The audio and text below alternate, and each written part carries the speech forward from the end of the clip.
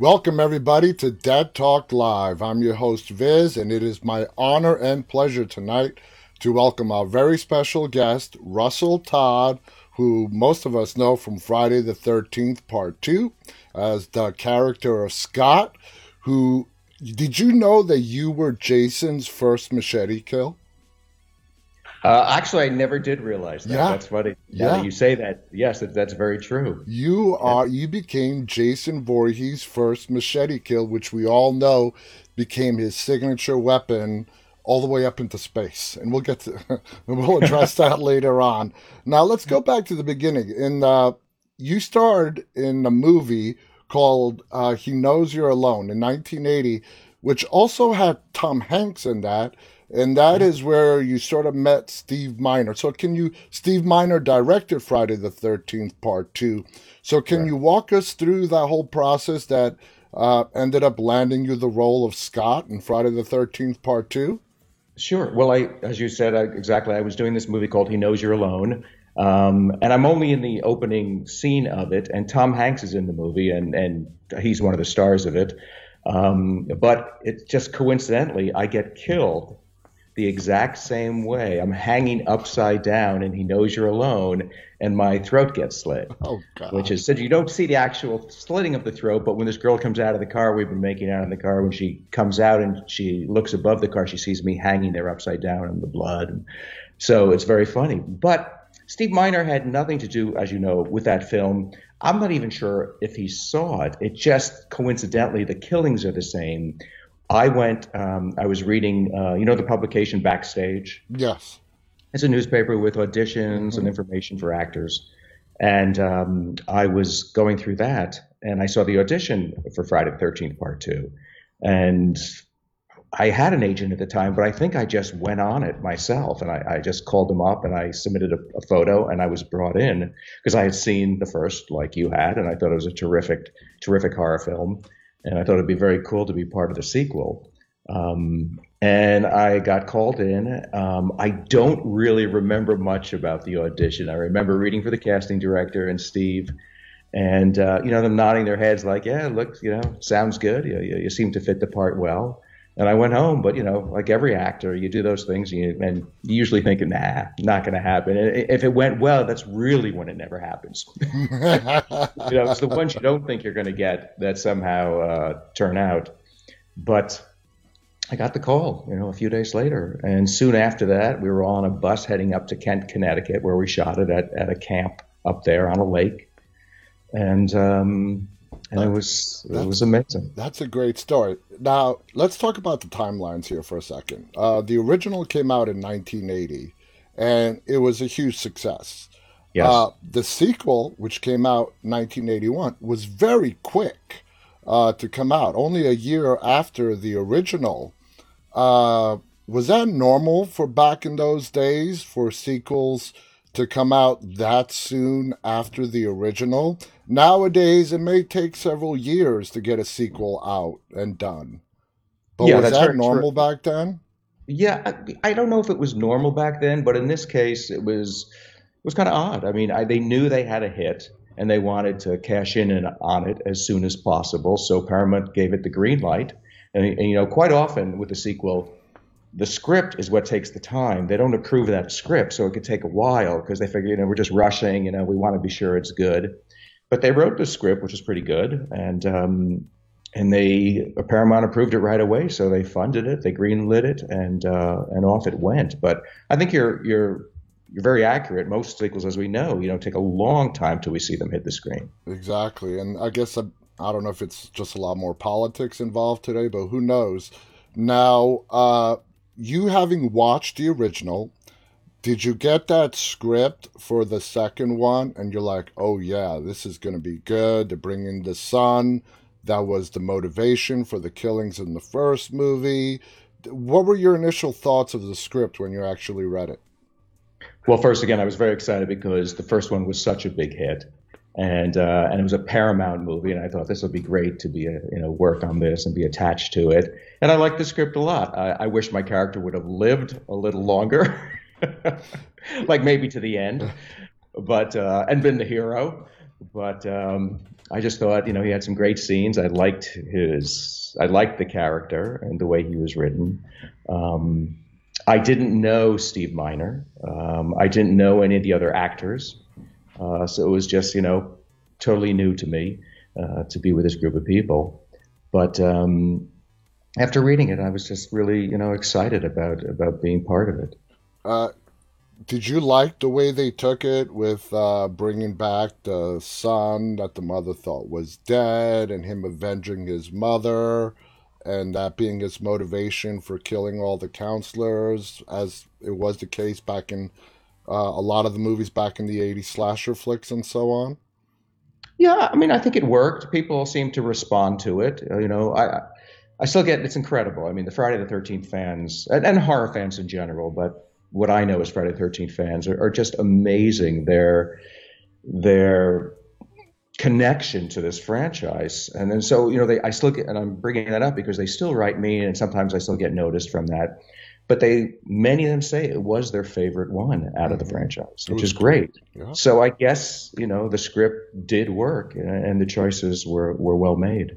Now you got awesome death in the movie. Okay, you get caught in that trap. You're hanging.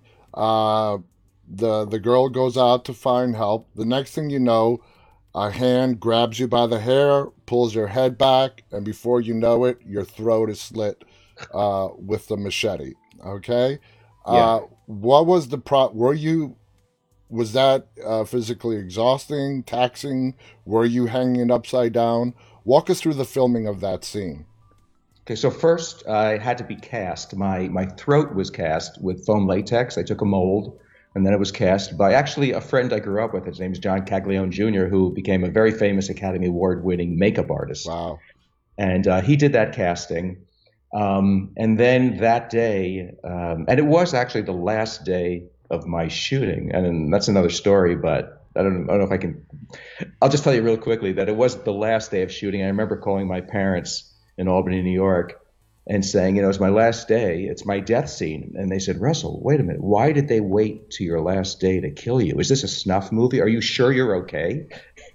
I said, Mom, Dad, it's Paramount. It's a sequel to, this big movie. I'm sure it's okay. Just be careful. Be careful. But so they cast me, and about 4 hours before the actual shot, I was put into the makeup, and they blended it.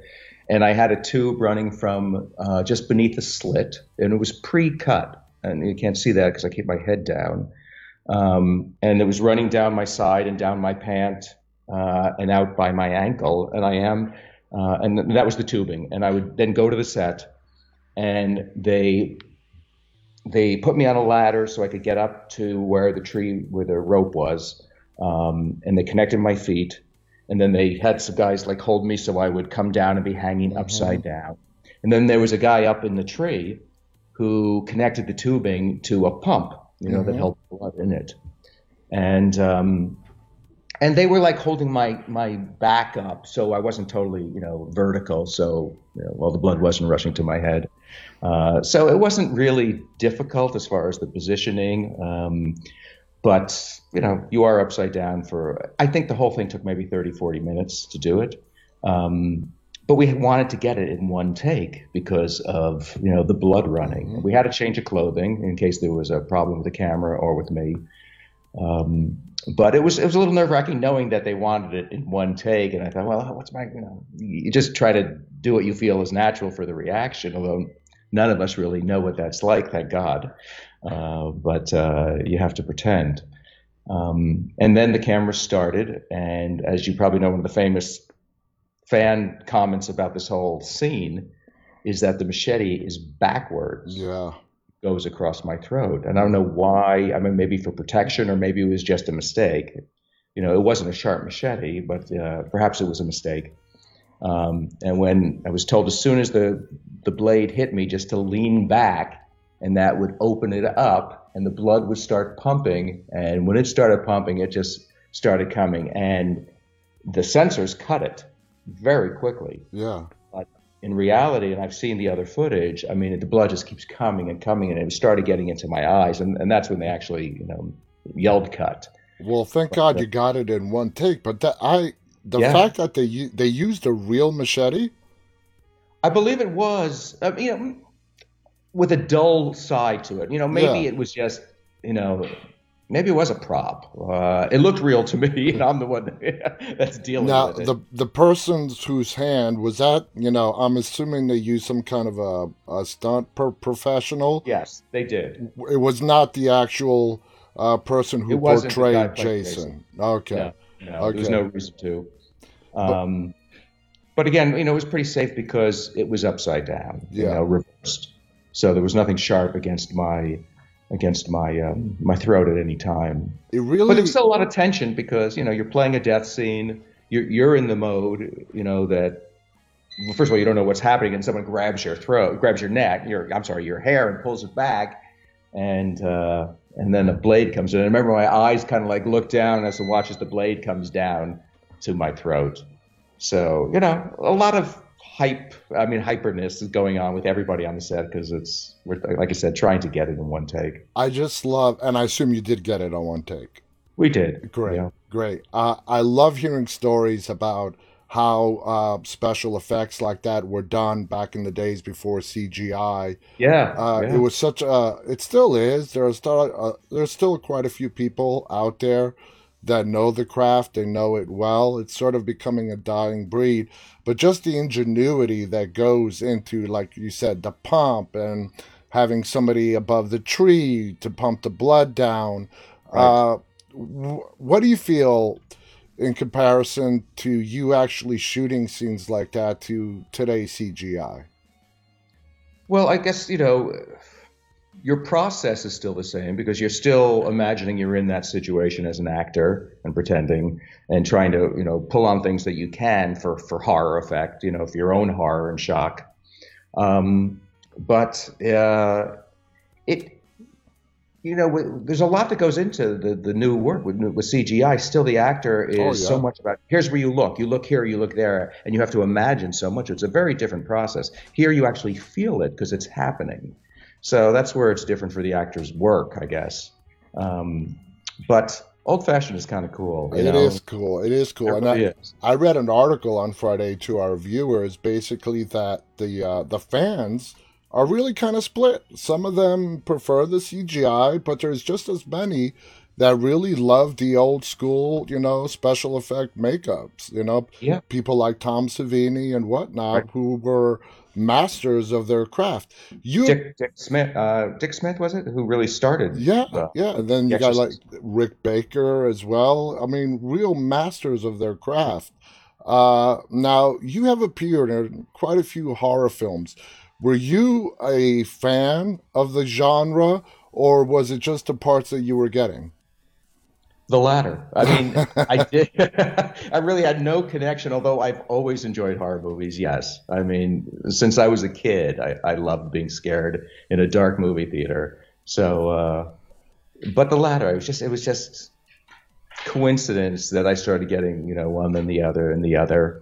Did you And did you end up finding yourself, finding a new appreciation for horror after appearing in several of them? well, I don't know if it was a new appreciation. As I said, I always enjoyed it, but it was fascinating and also very fulfilling to go through the process and now not only watching on the screen but being part of it Yeah. and being shocked and horrified and scared and running from killers and robots in one and various things. It's one thing watching it on the screen, it was a very different thing, living it. And so Yeah, yeah. Now, it was wonderful to have it firsthand. when did you actually see the final product of Friday the 13th Part 2? Was it at the premiere? Do you remember? It was at the premiere. Yeah. What did you think of the final product after everything was put together, edited, and you're like, whoa, this was pretty good?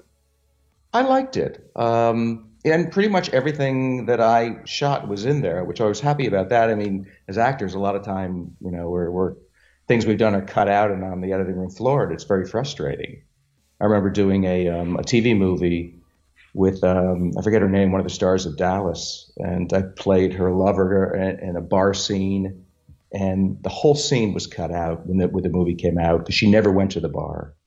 Yeah, they decided. And I was like, oh no.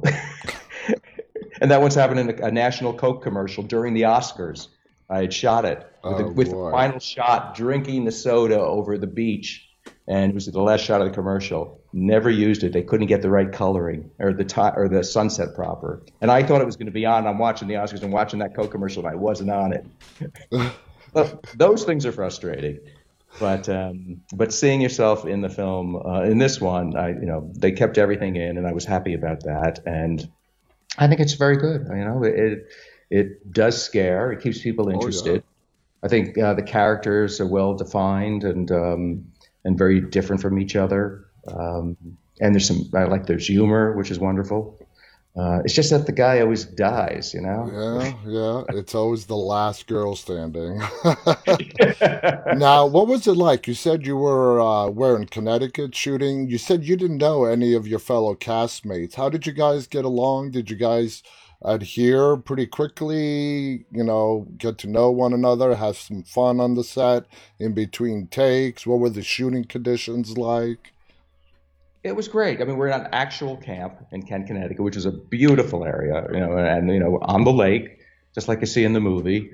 And, we're all brought together for the first time, and everyone was pretty young, and we'd all done other things, smaller things, but there really wasn't anyone that had like major, I don't think major, I want to say, well, not success, but notoriety, perhaps. Yeah.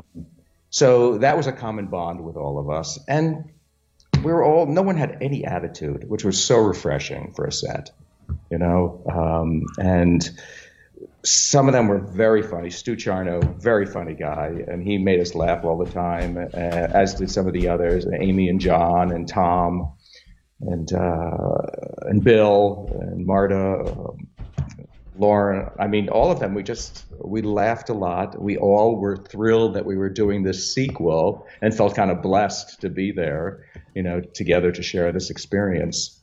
Now, by the time you guys started shooting Friday the 13th Part 2, the first one, like I said, it happened very quickly. Mm-hmm. It has become more popular as the years went on. It's just one of those films that has etched itself in horror film history and will always be there. The original and the second and the third and the fourth. How big at the time that you guys were shooting the second, did you know that the first one, how successful it was? Or was its success still ramping up when you were shooting the second? It was. I mean, we knew it was successful, hence the making of ours. They wouldn't have done it.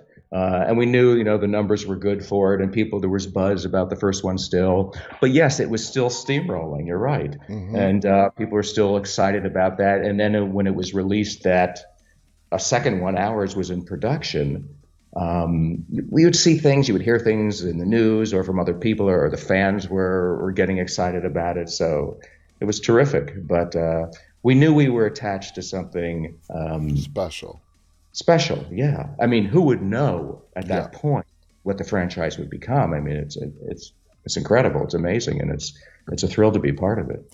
Now, going on into like the third movie, which was really good as well. Did you, as a fan, enjoy watching where we got the introduction from that burlap sack that he was wearing in your movie to the introduction to the infamous hockey mask that we get in the third one? Did you like the third one? Okay, here's where I'm going to embarrass myself. You didn't see it. You didn't see it. I have not seen. I saw parts of 4 only because they lifted my death scene and used it in 4, which I didn't even know until someone said, one of the other cast members who also got his death lifted and put into 4 said, "Are you getting residuals for that?" I said, "What are you talking about? Actors, we want those residuals." Yeah. And he said, "You're in part 4. I said, "No, I'm not." I said, "Yes." So I looked at it and I realized I was. So I called the Screen Actors Guild and I said, "How come I'm not getting residuals?" Well, I don't know. We'll that's very odd, but I'm not sure. We'll look into it. And I kept calling them. They did nothing to make it happen. So I called Paramount and I said, "By the way, I'm in part 4." And they said, "Prove it." "Prove it? That's my face. You know my name, that's my face. In part 4, you lifted my death scene from part 2. And they said, you have to send us the time codes. I had Oh, to go out, get a copy of it, watch the time codes, take them and send that to them. And then they admitted I was in it. And then they sent that over to the Screen Actors Guild. And then I started getting residuals for part four. sounds It was it so- bizarre. sounds nice. Yeah, well, it sounds like pretty much Hollywood. What Well, I'm was still very grateful to Paramount. They did something wonderful for me. No, Yes. yeah, Paramount is just it's an awesome studio, one of the oldest out there. What was it like working with Steve behind the camera? How was his directing style? Did it was it very just let sit back, let the actors do their thing, or was he very involved in the movements and everything else that comes with directing? He's really terrific with actors. He's very relaxed, never lost his temper. He allowed us to make our choices, and like all directors, he might modify them, change them, tweak them a little, which is great, and you Hmm. appreciate that as an actor. So you do one scene this way, and you get your note, and you do it another.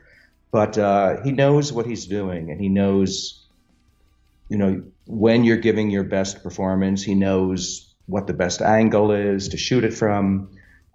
He's technical, which is great. So he's not just one of those guys that, move the light. I mean, where the DP is doing everything, which Yeah, that is their job, of course, but he knows things technically as well. But he made it fun. We would laugh, and there were times we were silly in our takes, because we just had to let some goofiness out, and he would laugh along with us. But I don't remember anything negative with Steve. just a good It was, overall experience. it really was. He's a generous guy. Show me what you got, and if it needs some fine tuning, I'll do it. And it worked great. That's awesome. Now, Scott, the character that you played in Friday the 13th Part 2 was a, mischievous kind of, not a bad guy, had a thing with the ladies and all that. One Yeah. of the similarities, if you go back to the way you were back then, of course now, people tell me, if someone gave you the opportunity to go back and be 20 years old, I always say I will only do it if I take my 46 years of wisdom with me. Now, That's a good point. were there any similarities between Russell Todd and the character of Scott that you put into the character? Well, I think I'm a little devilish, and so is Scott. I think I tried to bring that up a little more, and kind of, he's devilish. He's a little smarmy at times. I don't know. I'm not smarmy, but that part was the fun part to do. But a little trickster. I mean, I like teasing, and I think that was obviously what Scott did. So we're similar in that regard. I guess also he was kind of like fun and enjoy and was playful, Yeah. and I think that's probably me as well. But some people have said, well, he was a bit of a cad, Yeah. and all, and I said, was that negative, or was that a good thing with him? I thought that that was kind of appealing, because you kind of like disliked him but liked him as well. No, he was a very interesting character. I mean, Yeah. very interesting character. Now, you have done soap operas as well. Yes. You were in Another World. Were For there any 3 years. other soap operas you did?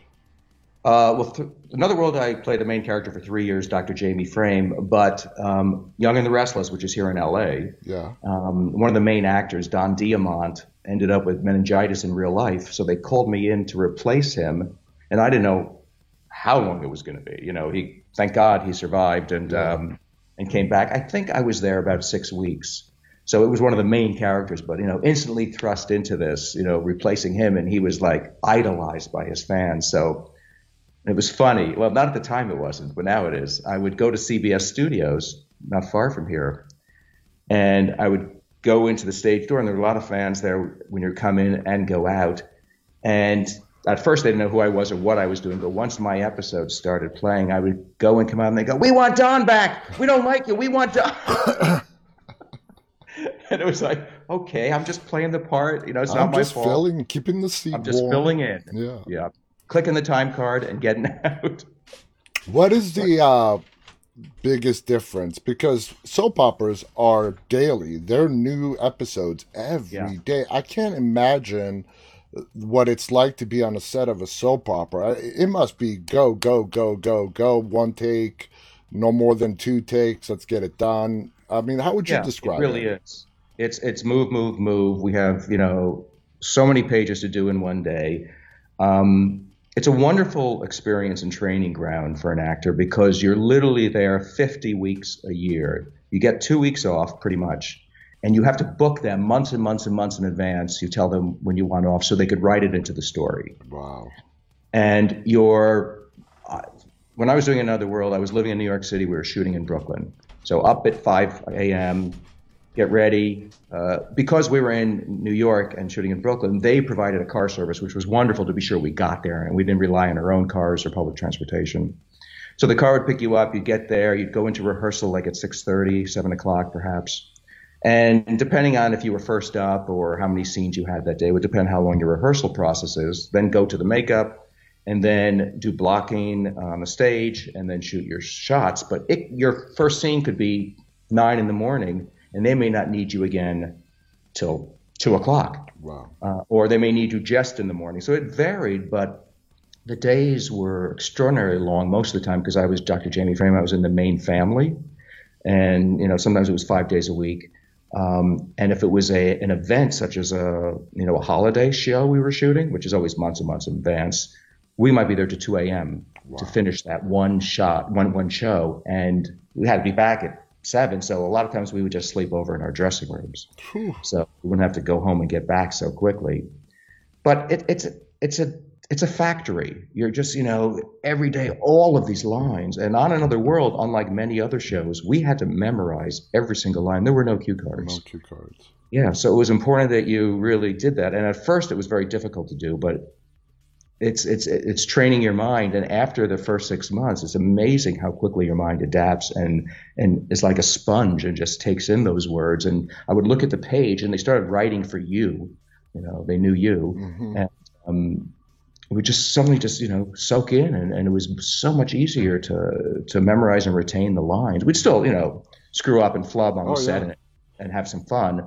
But now, it's in a tough the process. sorry, but in the soap opera world, is it really you guys have to start and finish an episode every day, or how many days are allotted to shoot one episode?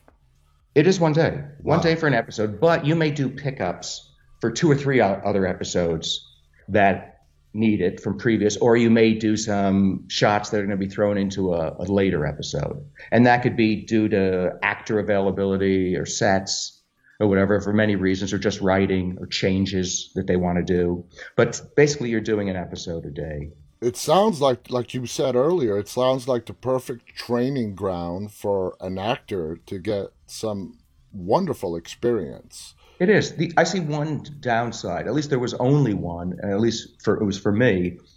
I loved playing different characters. I was a cowboy, I was a camp counselor, I was an oceanographer. I was so many things with different actors, different shows, film, TV.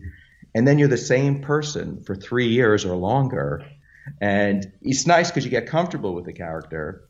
But I always loved jumping around. And for me, it Yeah. wasn't as interesting as playing all these other characters. And for that reason, after 3 years, I had let them know that I probably wouldn't be continuing after 3 years. And I was the last Jamie Frame that actually just wrote him off. I ended up going to Paris for a doctor's conference and never came back.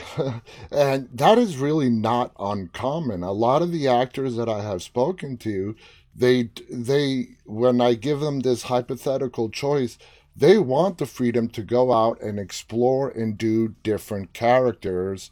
Yeah. Rather, the way I phrase it to them is, would you want the job security on a show, let's say that it's going to go 5 or 8 seasons? And to my surprise is no, no. Yeah. They want to go out and explore their craft doing different things. Is that how you feel? Yeah, exactly. I mean, there's a lot to be said for a steady income for 5, 6, 7, 8 years or whatever. I mean, most people would Yeah. jump at that opportunity, and it's wonderful. But there's something else, I think, when you're an actor, and most actors are creative, that you want to use that creativity and Hmm. explore different things. And there's nothing like getting a script and knowing you're a whole new character, and being able to delve into that and explore it and express it and perform it. But What? again, most actors would kill for a chance to be on a soap opera for a while. My mom used to say all the time, "Don't leave, don't leave." How many actors in the country are on a soap opera and you want to leave?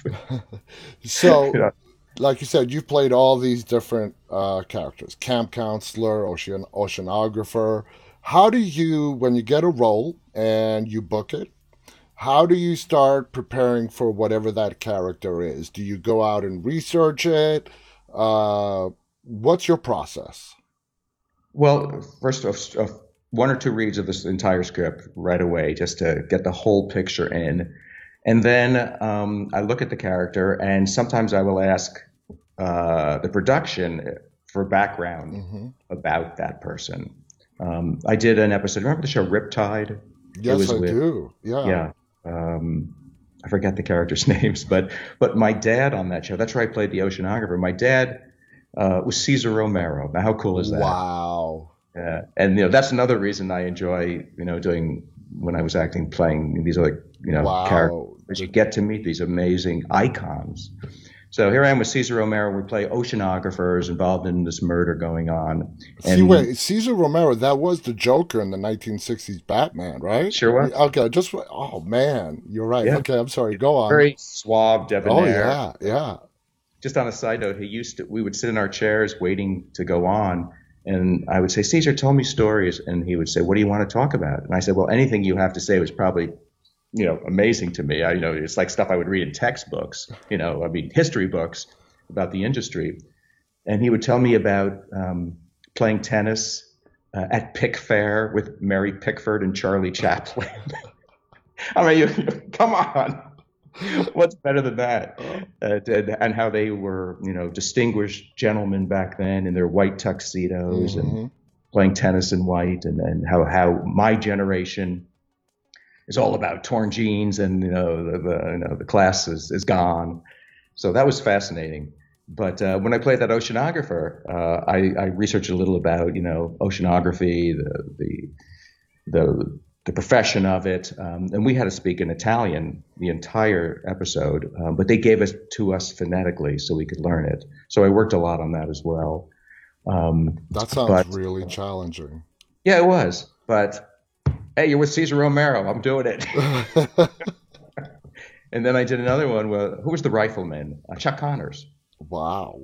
I played a champion skier with a film with Chuck Connors, and another icon, and I thought this is so cool. So, and I actually had won medals in giant slalom in Europe as a skier, and I was an excellent skier most of my young life. And so then again, I knew, I didn't have to do much research for that because I knew about the skiing and all.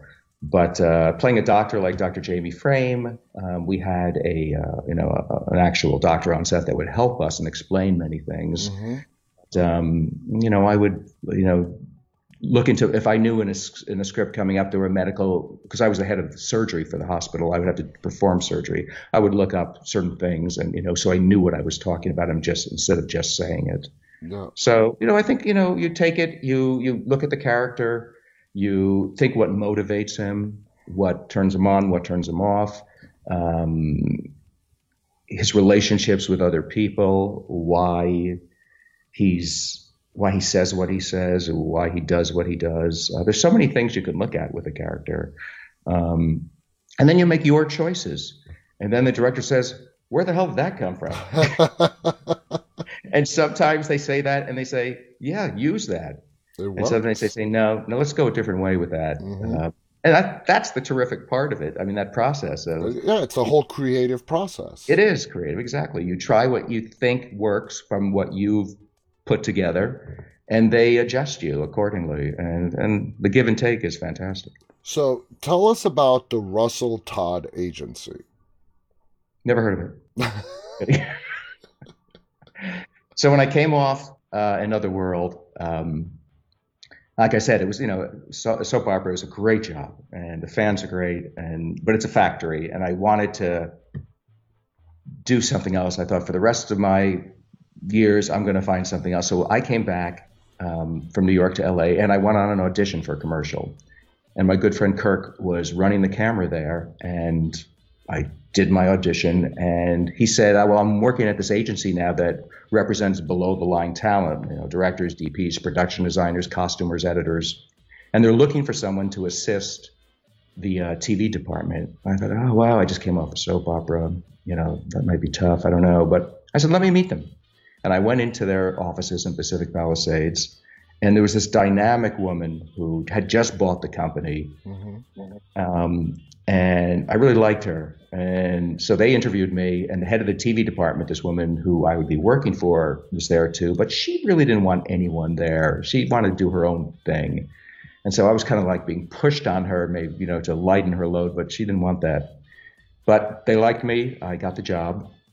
And I'm there maybe 2 weeks, and I was answering phones at the front desk, and the guy walked in, and he said, I'm a Steadicam operator. Do you guys represent Steadicam operators? And I'm thinking, I don't think they do, but let me get back to you. So I researched, and I found that no one represented Steadicam operators. So I said, you know what? I'm going to start the first division at an agency of Steadicam operators. So the company was called Smith Gosnell Nicholson, who really started below the line representation. And I started calling around to Steadicam operators. I found 10 that wanted to be repped, put it together, and I started getting them work. And while I was still assisting, the head of the TV department, whatever she needed, and suddenly it started growing, and they were getting a lot of work. And I brought it on another 5, and they were getting work. And soon this division was becoming a lucrative division to the agency. So they're very happy. And then the head of the TV department left. Excuse me.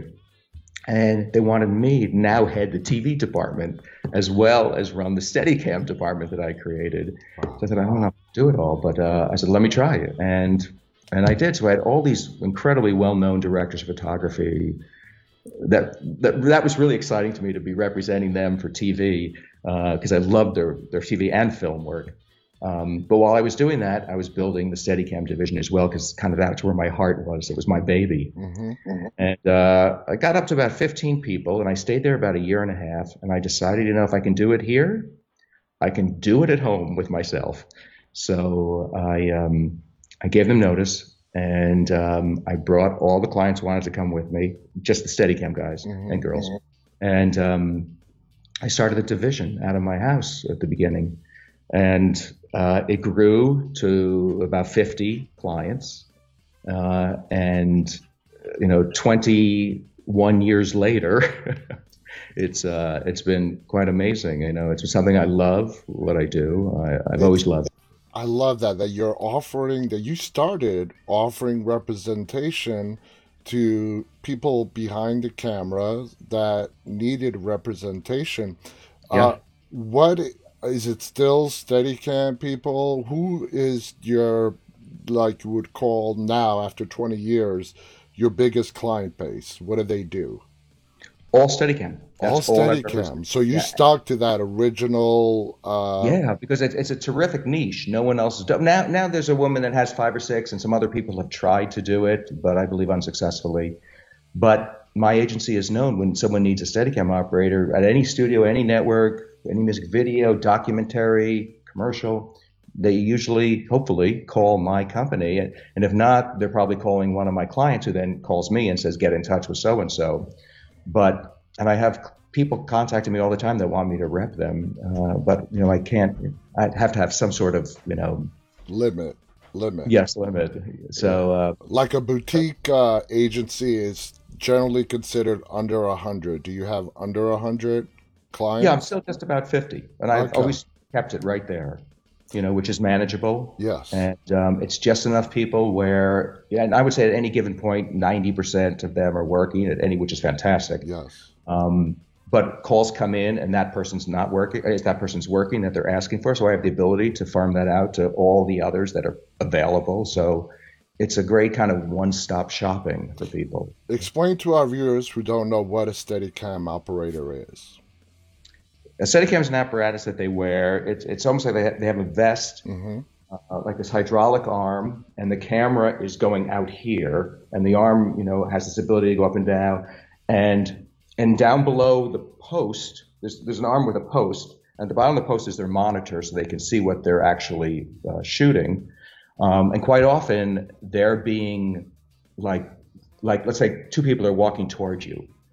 He's walking backward. They're in front of him, and there's someone pulling him, and there's someone else adjusting focus remotely, so he doesn't have to worry about the focus.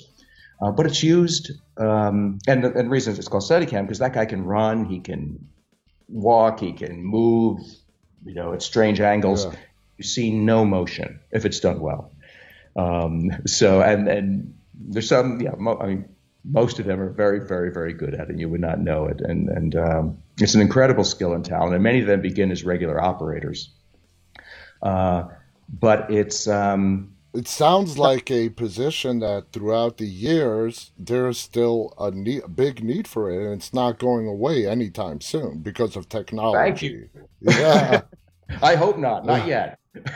But other things have come in, like the Movi, which is this little compact thing that you hold, and now drones come in that can can be down here at eye line, take a shot, and even turn and then fly up as you ride off on a horse or whatever. So there are other, toys in their bag of tricks that they can use, but Steadicam is it's used in, I won't say every, but almost every, TV show. We have so many TV series, and features nonstop. And a lot of times the signature move that people can recognize as Steadicam is when you see two people talking and the camera's going around them. Mm-hmm. That is a Steadicam shot, most likely. But it's used in everything, thank God. And a great bunch of guys and girls that do it. A lot of fun to work with them, and they're very jazzed about what they do. I bet. It sounds like a lot of fun. How did you feel about the transition from acting to becoming a representative?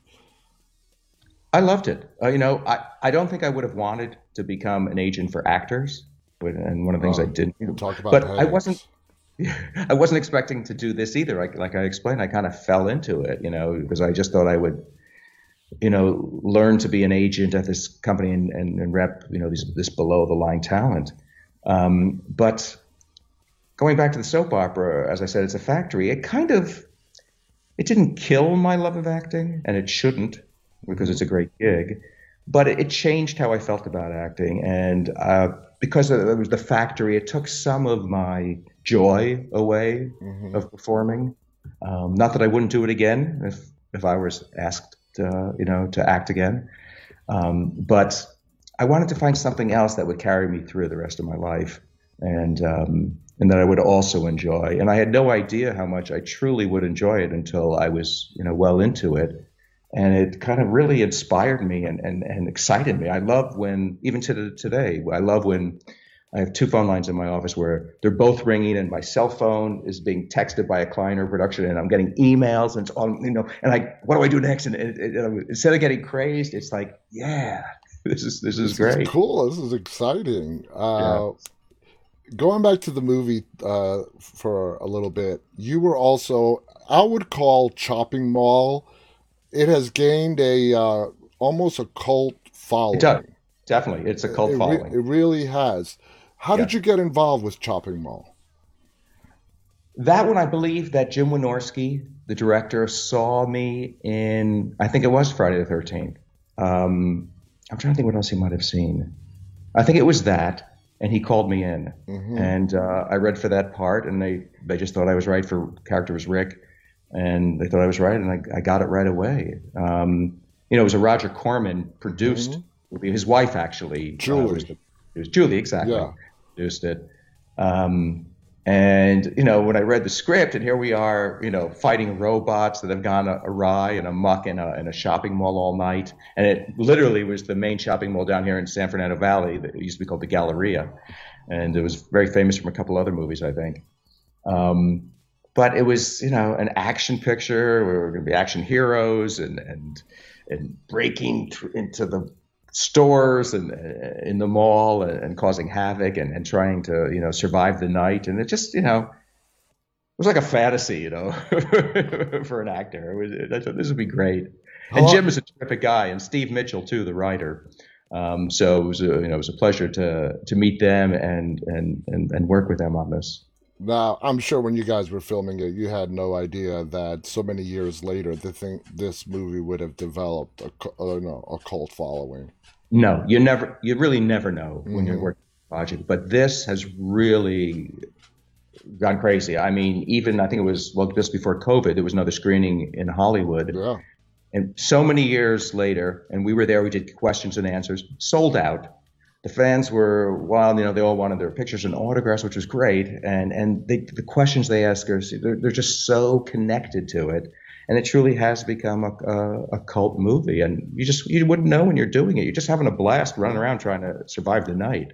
Now, after the success of Friday the 13th, then of course Chopping Mall, and even in between, I believe Chopping Mall came out in '86, if I'm I not believe that's right. I mistaken. think so. Uh, did you do like a lot of conventions? There were not nearly as many conventions then as there are now, but did Right. you go to a lot of public appearances, like conventions? I did very few, only for the reason that I thought that if I only appear rarely, it would be more exciting for the Yeah. fans and for the actor, perhaps more financially better. But and I've got one. I'll be doing one in November. Actually, they're starting up again. Yeah. But it's a wild experience. I mean, the amount of fans that attend those, and the other actors that you see that I wouldn't even expect to show up.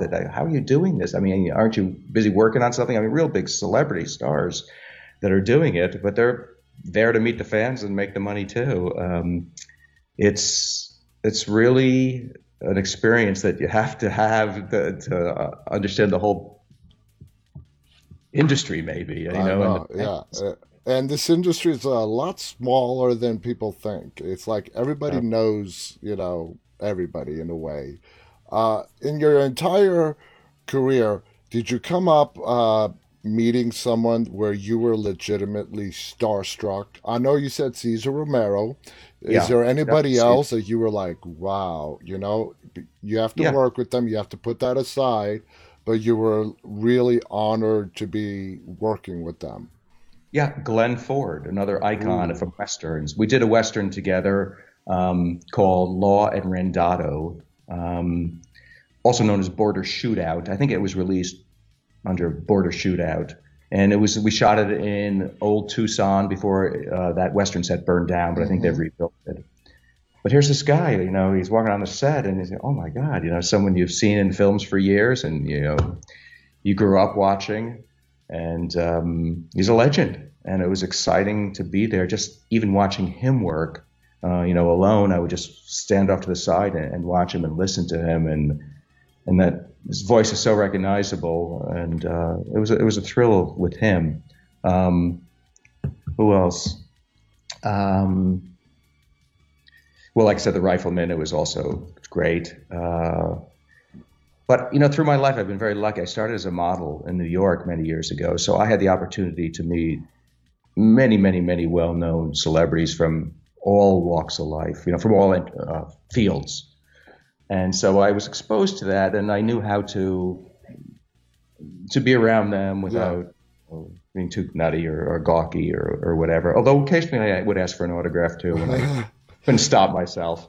Now, film production is a very popular major in college. I'm not talking about actors. This is not about acting.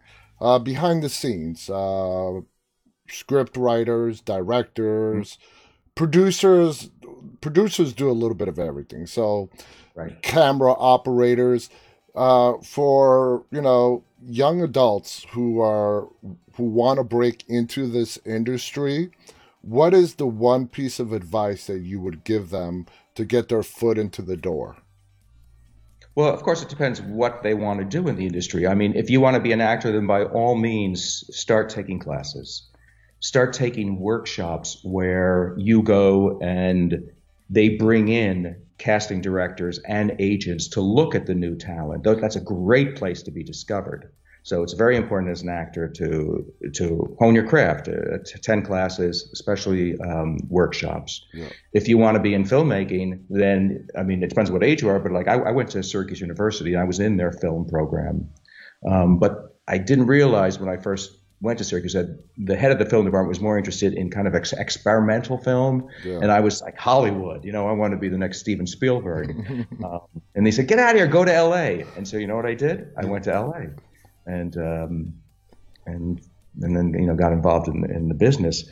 But there are also places like the New York Film Academy. There are film schools all around the country that you can attend if you want to learn all aspects of production, which I think is great. Even if you want to be a cameraman, learn the other things so you're well developed and knowledgeable about all the aspects of what goes into filmmaking. I would think like a PA, if you're offered a job as a production assistant, right, just to be on the set and observe. Totally. It's invaluable. Yeah. Not only will you observe and you'll be like a sponge taking in everything that's going on, but you might make some terrific contacts. Exactly. When I was still in New York, I had written Verna Fields. Verna, she won the Academy Award for editing Jaws. And she was at Universal, and I wrote her a letter comparing myself, because I was making Super 8 movies at home, and I wanted to be a film director. And I compared myself to Steven Spielberg, and I said, and I know you edited his movie, blah, blah, blah, and I'd love to meet you, and I'd love to come to Hollywood and be a director. She writes back to me. She goes, I was so impressed with your letter.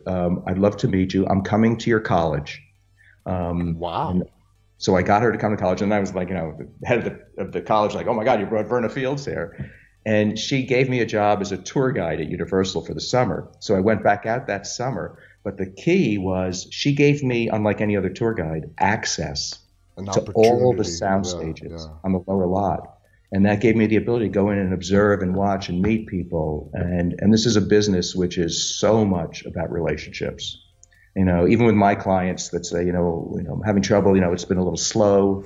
I'll say, are you reaching out to other directors of photography, assistants, production managers, production people?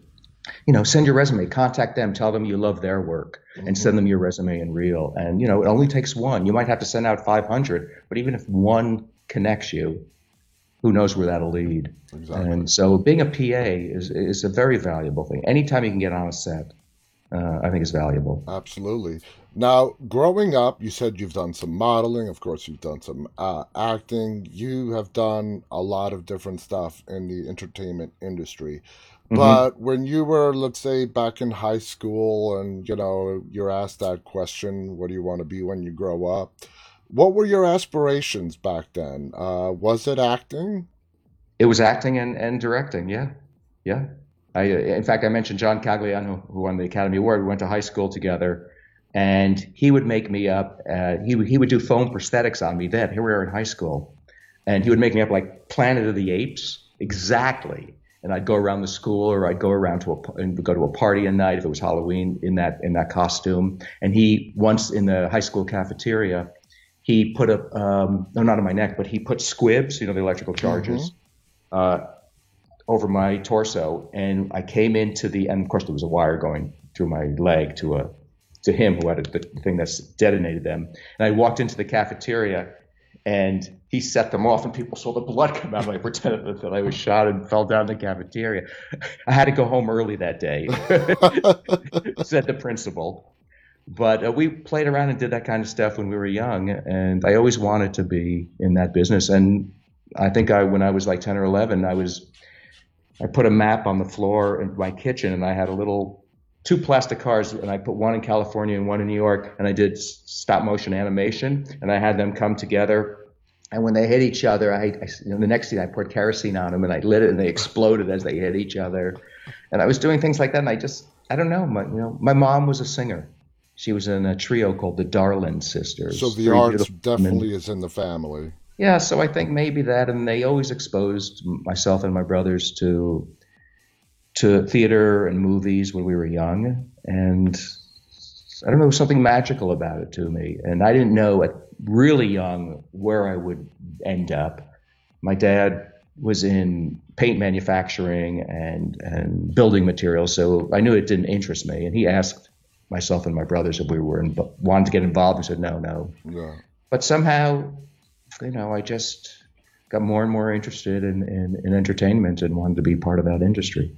Well, that is amazing, and the success that you've had. I mean, that's a real feel good story right there. We're almost out of time. I do want to ask you one final question. You have had the opportunity to work with several different directors.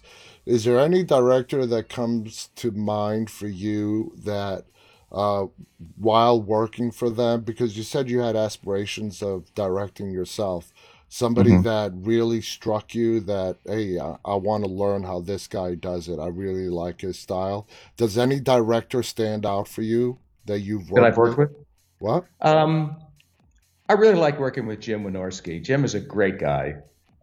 He's funny and he gets actors and he gets shtick and he gets horror and he gets action. And, so I admired him for that. And we're still friends today.